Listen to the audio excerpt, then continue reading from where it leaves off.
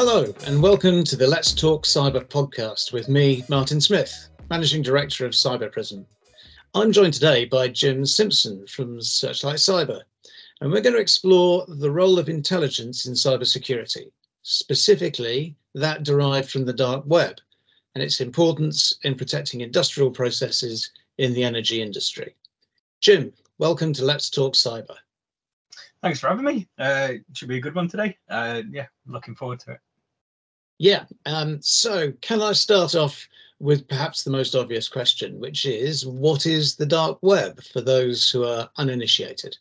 The perennial what is the dark web question. So the dark web, for those people who aren't aware of it, is anything that we think of as not indexed. So if you can't find stuff on Google, that's a mixture of the deep and the dark web. And that can be anything from websites that are behind login pages, so like Facebook. They can't be indexed, but they are accessible through a normal browser. That means it's the deep web. The stuff that is not indexed by Google and you need a different type of web browser to go to a .onion address is typically what we're talking about when we're looking at the dark web. It's different technology used to get to a server that is serving back a web page. So it's the same content coming back at you, but it's just you get there in a different way primarily. Okay, and we often hear about a community of cyber criminals on the dark web all talking together. Is that true? To what extent is the dark side of the dark web, if you want to put it that way, organized?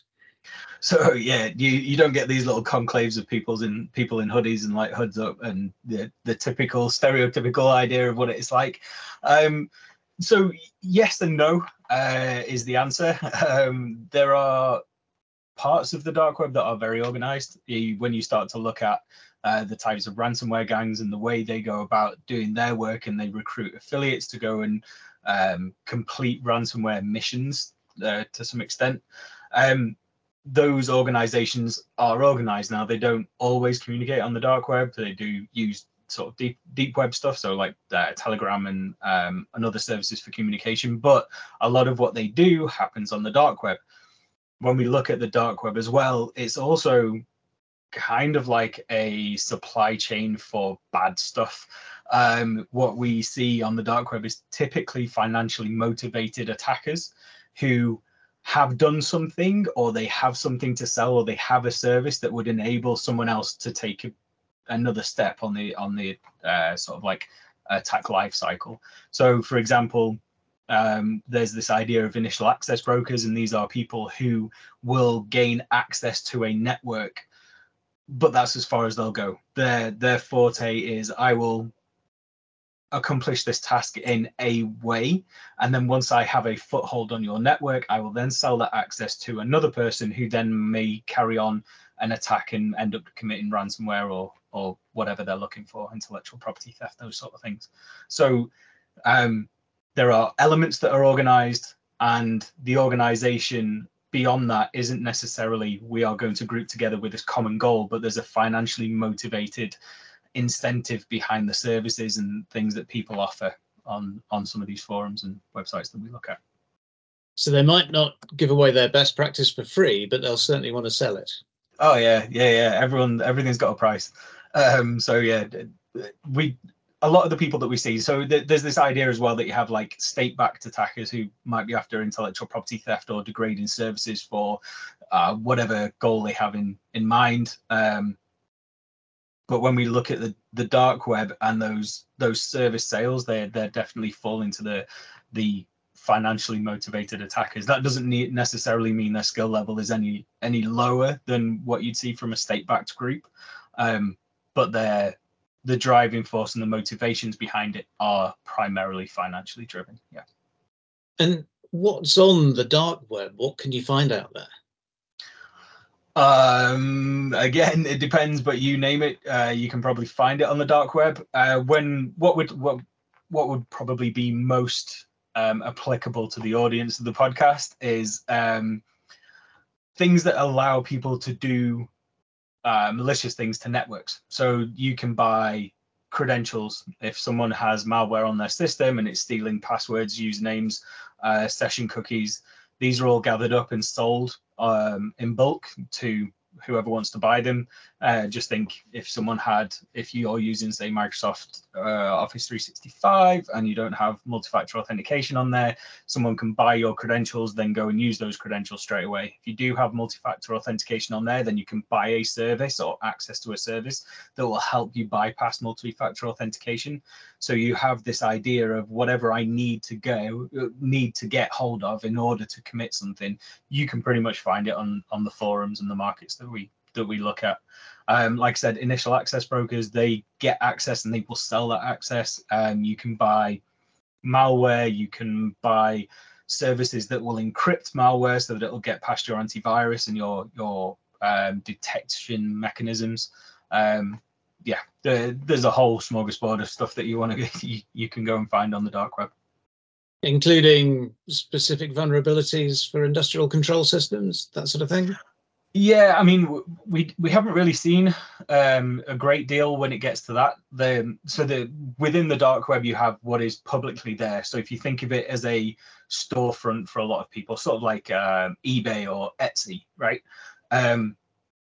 The dark web is there to sell the people's wares, so they have to put that out publicly. They have to say, this is what you can buy from me.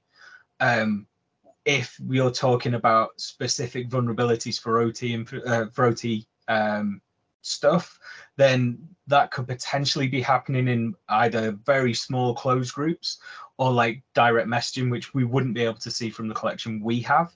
But those sort of things are going on there. People are working on them. Again, my understanding of OT is that it isn't necessarily just about vulnerabilities in the technology itself, but understanding how that technology is used.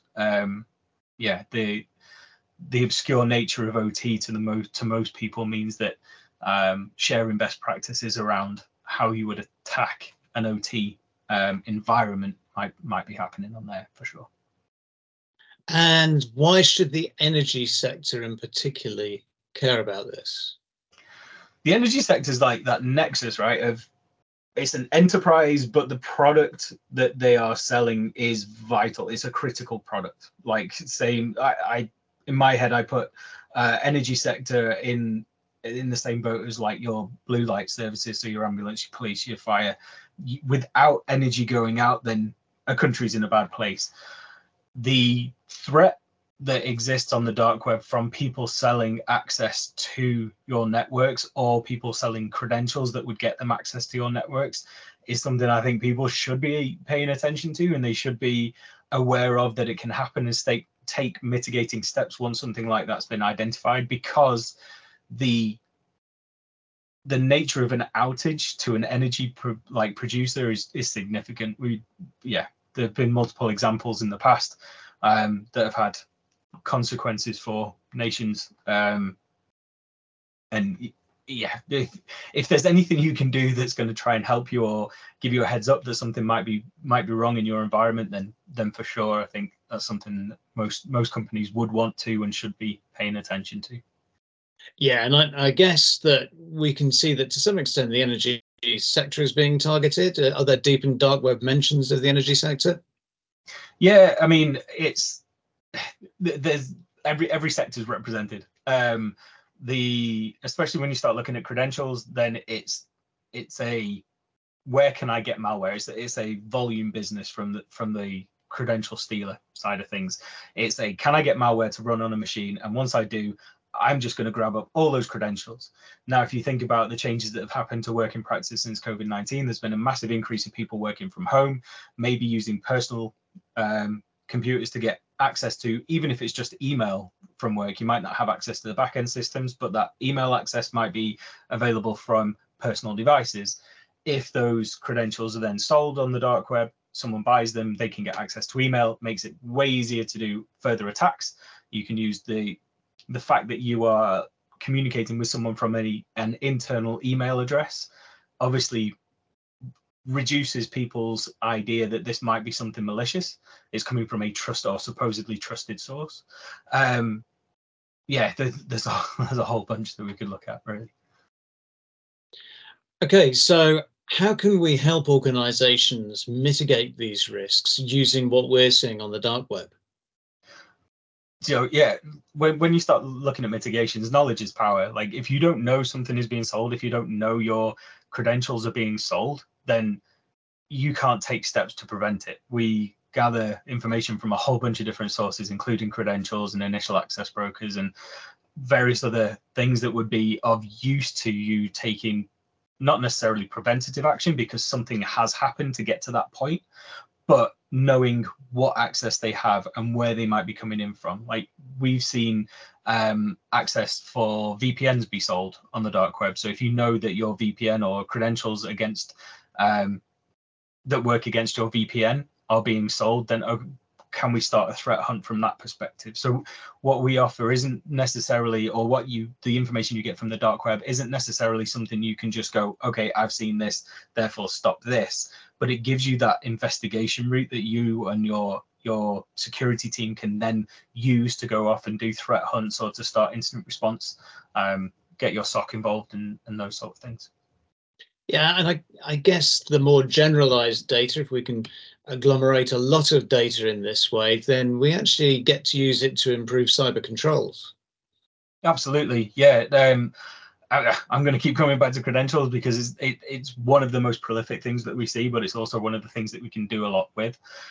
So yeah, understanding your controls, understanding that if you see any credentials that are for sale, what should your response be to it? And is it a widespread thing across the company where we're going to reset these type of accounts? Does it mean that you're going to enforce password changes on a more frequent basis? Does it mean that you want to do it on a less frequent basis, but you're only going to do it for those accounts that you've seen compromised?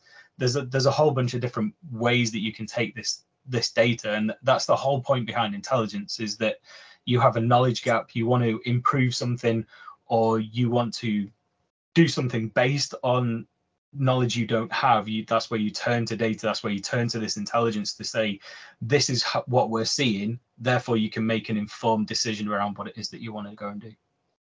Brilliant. Great. Well, thank you, Jim. That was a fascinating window on a little understood aspect of cybersecurity. We like to think that our operations are based on intelligence, but are we exploiting the dark web as well as our adversaries? I'm not sure.